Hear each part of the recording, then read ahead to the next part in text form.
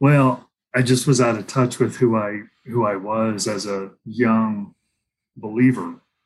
I'm not going to use the word disciple and get it all confused, but it really was the first time that I was trying to walk in any sort of faith.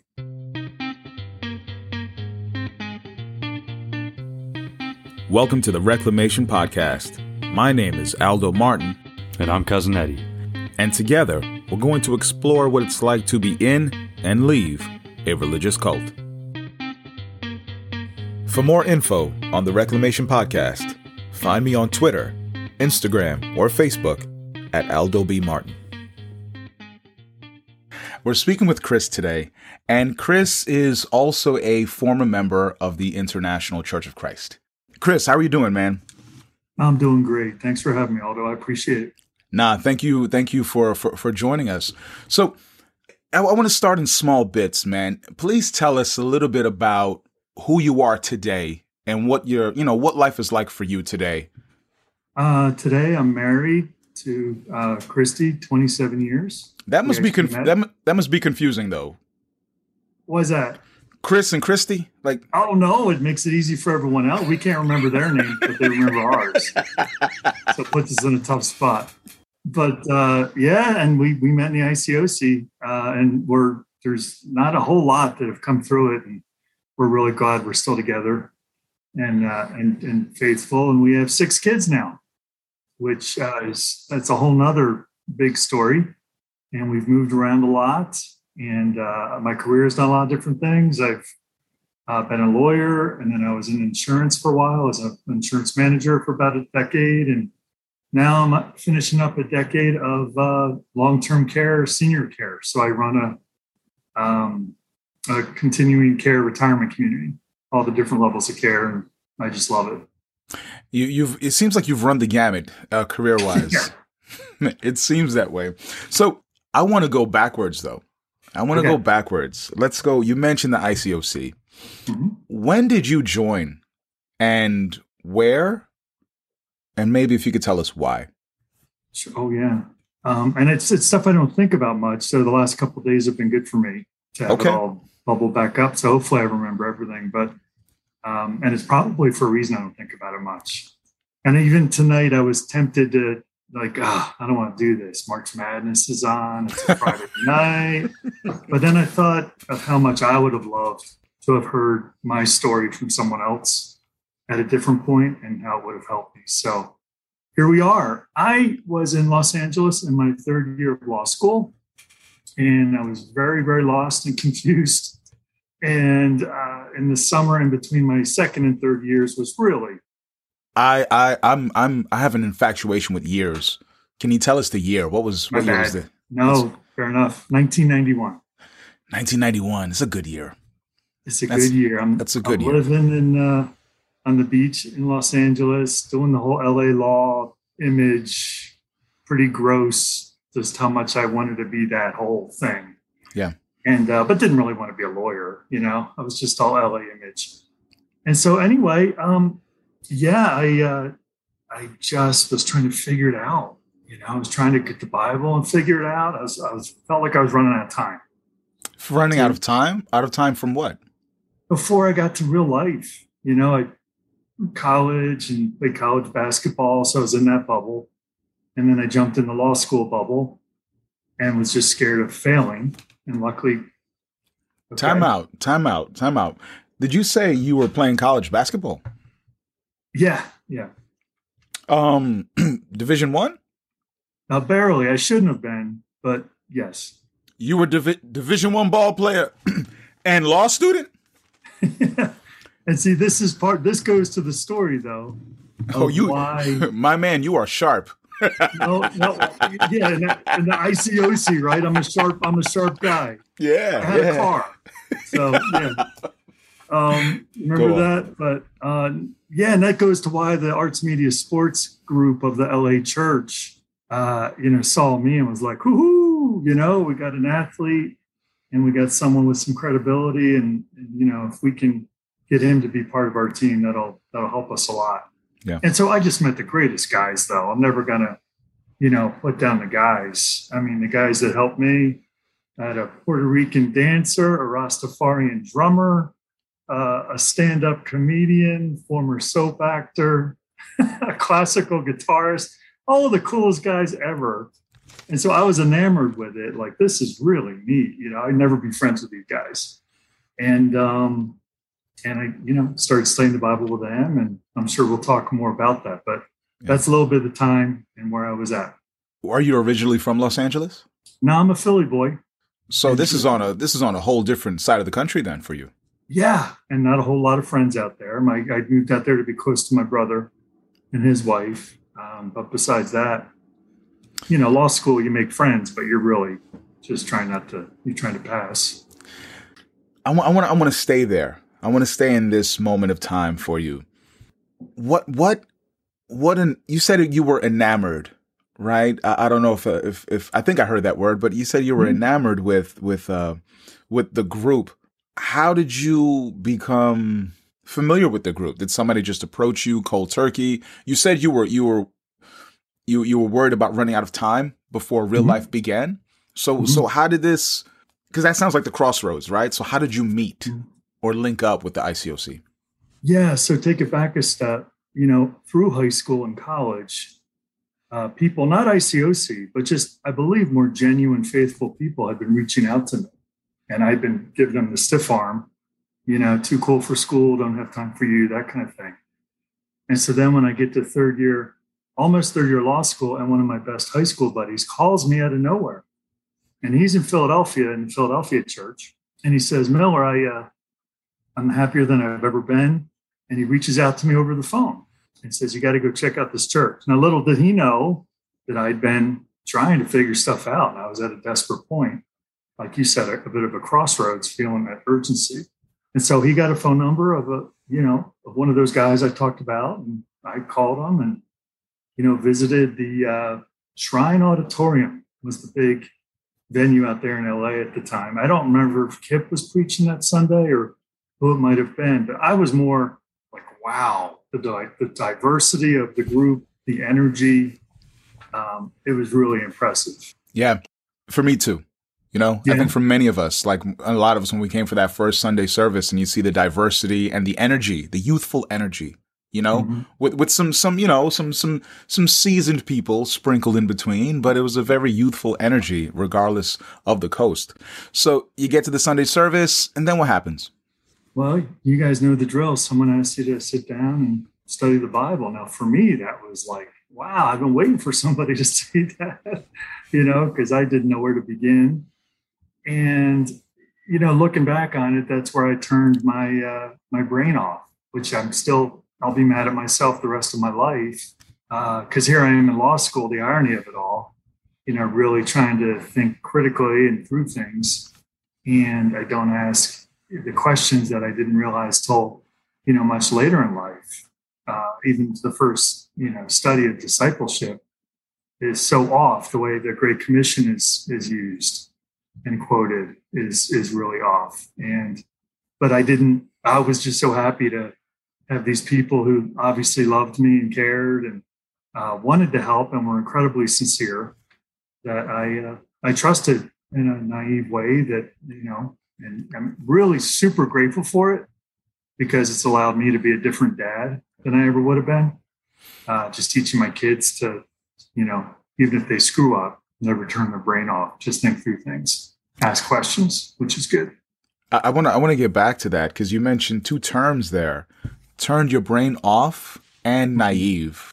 So explain why, because I know you mentioned that you were looking for something and then here you're love bombed, for lack of a better term. Yeah. Right. But you said you turned your brain off and naive. Can you expound on that a little bit? Well, the Berean challenge is all about studying the scriptures to make sure it's true, and that's of noble character. And that's a great scripture. And it's used by the ICOC to almost in the legal world to remove the sting, to kind of take you out of thinking that you should do that. It almost makes you think you are doing that. Here you are, oh, aren't you noble? And but I didn't. And I just was so looking for a father figure looking back on it. my dad had died when I was 19, in between my freshman and sophomore years of college. And my basketball totally went in the tank for the last 3 years. And I was still trying to figure out what the heck to do. So went to law school because I just didn't know how to grow up yet. And so when they came on the scene and I just saw father figures everywhere, which was a humongous mistake, and one after the other, people are people, right? Disciplers, quote unquote, let you down. And I had to learn a lesson over and over that, God didn't want to be replaced by any one man or anyone up front, no matter how charismatic or cool they were. And so I'm going on and on here, Aldo. Bring me back to the question. Nah, you're good. Yeah, no, that's what was the question? That's all amazing stuff. No, so we were just talking about how does it go from turning your brain off and being naive, and you just described all the external factors, right? That would circle around somebody feeling that way. Another detail I'd like to know: how old were you in 1991? 24. So 24, still young, right? Mm-hmm. Still young. Cousin Eddie, correct me if I'm wrong. Chris was converted in 1991. Is that Pearl Jam 10? 91? Is that Pearl Jam 10? Would have been, yeah, that was Pearl Jam 10. May I ask you, had you had a good relationship with your parents up until your father's death? Yeah, it was wonderful. My dad's death was just a super shock. Yeah, so just trying to replace that void. Yeah, for sure. How long did it take you to get converted? Because we know we visit, and then we go through this process of studying the Bible. How long did it take for you to get converted? In their minds, I think it was 3.5 weeks. That's quick. Yeah. I was going to school during the day and even some nights at that point, just squeezing it in. Funny meeting in a Hollywood apartment, these guys. It's just too funny looking back on it. I try to tell my kids I'm Mr. Hollywood. They think I'm lying. The kids don't know about the glory days, man. My kids laugh at me. They really think that I'm not cool. I'm like, are you kidding me? That's why we need each other. I'm like, are you kidding me? How you think I met your mom? How you think you got here? I had to be cool. Get out of here. Get out of here. You know what? That'll probably enter their minds when they're, in their 30s. Nah, man. I'm like, yo, you kids are bugging, man. I'm cool. It's going to take a while. It is. So what was your level of commitment? Mine was 100%. So I finished up school miraculously. This is a whole nother side story, but I found out I had diabetes at the same time. At the same time of what? That I'm studying the Bible, and I'm very unhealthy. Type 1, I'm losing all this weight. I'm drinking all the time. I don't know what's going on. And then I start treating that. And that was good in a humbling way. That would made me a real person. I was coming out of this, you can tell, just big man on campus thing pretty bad, even though I never really was a big man on campus, but I was one in my mind. And and I was 100%. They asked me to, be a Bible talk leader within a month or two. They asked me to be whatever the next phase up was at within a month. Within a month of being baptized? A couple months. It was quick. You became a Bible talk leader in a couple months. I don't know. I felt like it. The only reason I say it is because, so that's October. I get baptized. And in May, they asked me to go full-time ministry. Well, hold up. Wait. Way too fast. Wait, hold up. Way too fast. No, I always do that when I need to confirm what I thought I heard. Did you say you were baptized in October? End of October. Yeah. End of October, 1991? Yes. And then fast forward to May 1992, you're now in the full-time ministry? Yep. Completely clueless and arrogant and conceited. Really bad situation. We do have to ask one question, though. Where were you baptized? I got a couple good ones for you, but they're not mine. I was baptized in a pool, which was cool. Okay. Urban, California, 50, 75 people. It was a party, and it was very cool. Yeah. Okay. But my favorite is I went out to Washington, D.C. for 4 months and was in the ministry there. And we baptized a young guy, I think Howard University college guy, and it was January, February. We had to poke through the ice of the, what do you call the pool? The reflecting pool, right? Between the monument and the... What? That whole area, yeah. In the mall? Oh my God, that beats the mall. So we pulled up the car. We all had winter stuff on. There's three of us and the guy getting baptized. We ran through the snow. One guy stayed in the car keeping it hot, and one guy had a towel ready. And we poked through the ice, put him under, throw him in the towel, went back in the car, went back to his apartment, and celebrated all night. That was pretty cool. It's so funny because that area is distance-wise is so large that you could probably get away with anything. Yeah, there was anyone to be found. No.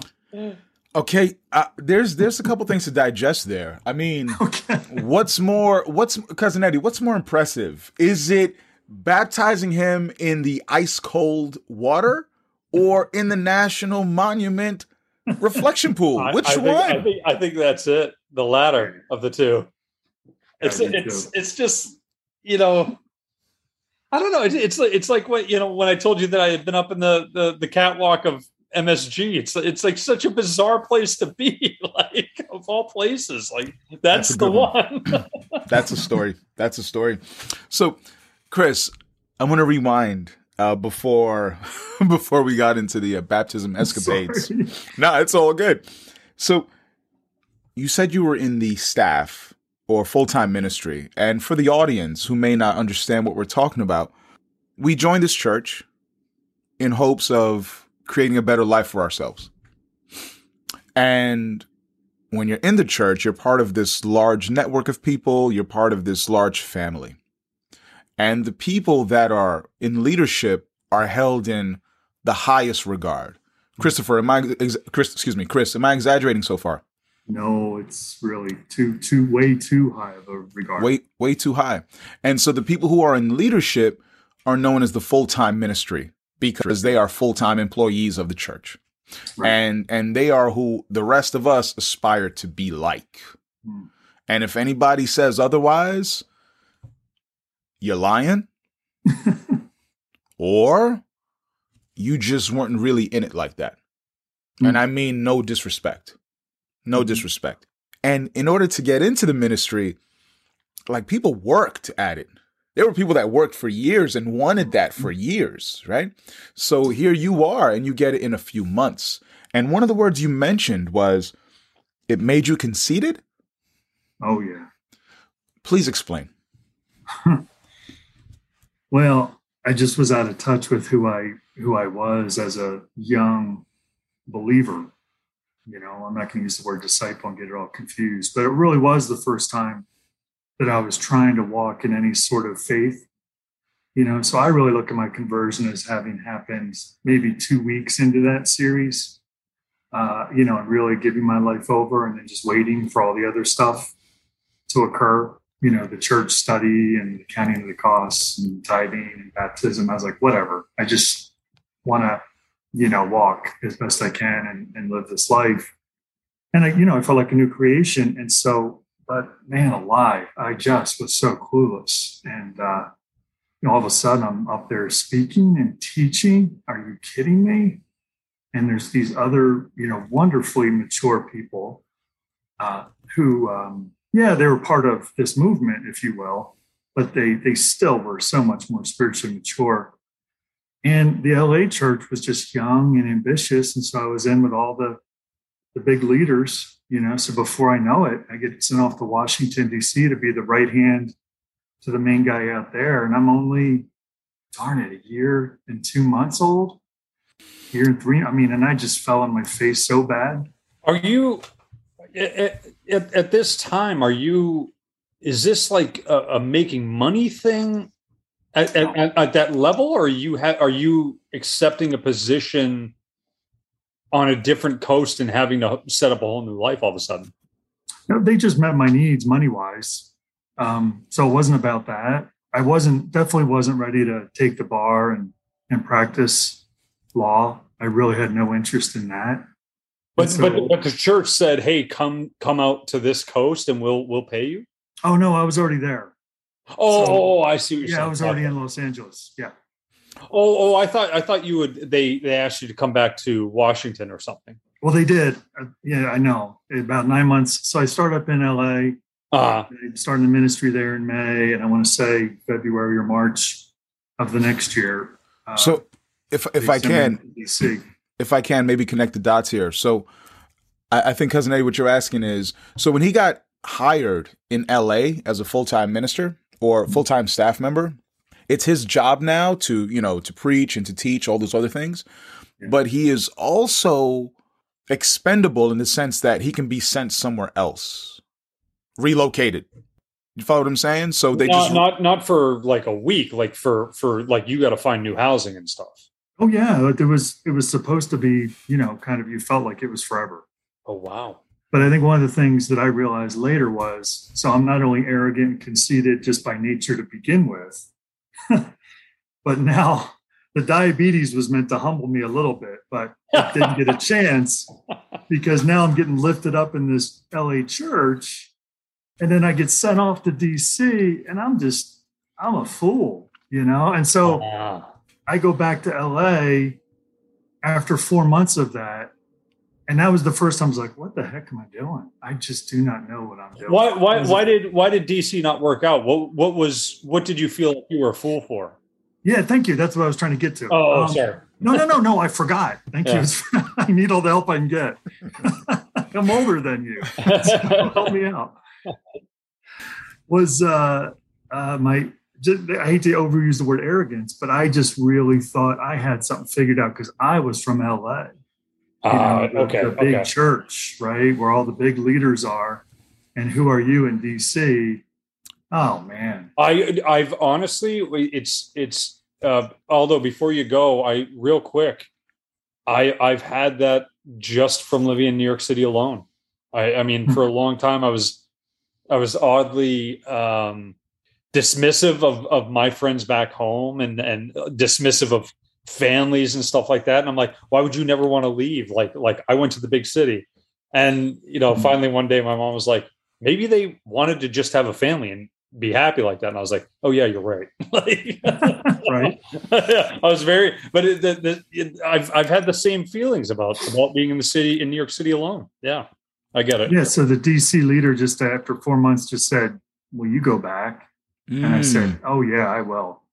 Okay. So wait, hold on. I want to stay there. Hold on. I want to stay. I didn't know we were going to go to DC. I want to stay there. I want to stay there because I want to provide some more context for your situation, for Cousin Eddie and for the audience who may not understand this. So Chris got converted in Los Angeles in the early 1990s. If I'm not mistaken, the leader of the church relocated from Boston to Los Angeles at around the same time. I don't know if it was a little after or before. Before, a couple years before. Okay. And now Los Angeles is the headquarters of this worldwide movement. And because the leader is there, I think there was also a pressure on Los Angeles to really, oh God, I can't believe I'm going to use this word. And I haven't used this word in about 20 years. It was incumbent upon the membership to crank it up. Yo, look at you, Chris. I see you. For the audience, Chris just reclined back and slapped his hat. He's like, I went back like 10 years in my therapy. I'll send you the bill. Crank it up, babe. Crank it, brother. Oh, there we go. So now, at the same time, though, Cousin Eddie, and Chris, correct me if I'm wrong, but I'm just going based off of what I remember. The LA church is growing rapidly. So they're baptizing a lot of people at a very fast clip. And so Chris is not the only one who is baptized and then rushed into leadership. Exactly. He's part of this machine that's being constructed. And Chris, I know you can speak for yourself, but from my perspective, it seems as if you were just part of the cog. Oh yeah. Or a cog in the machine. So this is how fast it's growing. And so now Chris is in the full-time ministry in just a few months, and then you get sent to DC. Yeah. And you said you clashed with the leadership in DC? Not really. I never gave him a chance. How do you mean? I was just so critical and thought I had so much figured out. And the leader in DC was, really mature. I mean, he had his own issues with ICOC leadership, I'm sure. But, he was just a mature brother that I could have learned a lot from. And I just never gave him a chance. I thought I was smarter than him. What were you critical of, if you remember? Just lack of spending time with people and just wanting numbers, and just hardcore, authoritative, you got to produce as far as Bible studies and baptisms and that kind of stuff. And while LA was young and growing, like you said, I was fortunate to be in the arts, media, sports, which was probably by far the most liberal of the groups in LA. And so the most relational, if you will, also most emotional. We were a mess and we were a wreck and we knew it. And so to go to DC where it was a lot more conservative and just get it done, kind of thing was tough on me. So the LA was a lot more Hollywood. The part I was in. Yeah. Oh, absolutely. And then of course, Washington is more business, like exactly. Politics. That's right. I was right near the Capitol and had a Capitol Hill ministry and didn't even know what to do. And all of a sudden I tried to act like I knew politics. And months before that, I tried to act like I knew music and acting. Mm-hmm. I didn't know any of it. I was thinking about it just today. We would have these in Hollywood, really cool, events, classic music being played, with lights around on a rooftop. But it was just a big charade, to get people in relationships so you could study the Bible with them. Yeah. And we even bought the former China Club in Hollywood. So we could brag about that. Yeah. We called it the Upside Down Club. Whoa. Hold up, time out. Wait, what? I heard about the Upside Down Club. It was an actual place?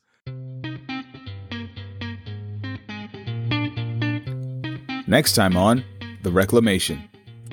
And that's the same thing, Aldo, as like in leadership meetings after Sunday.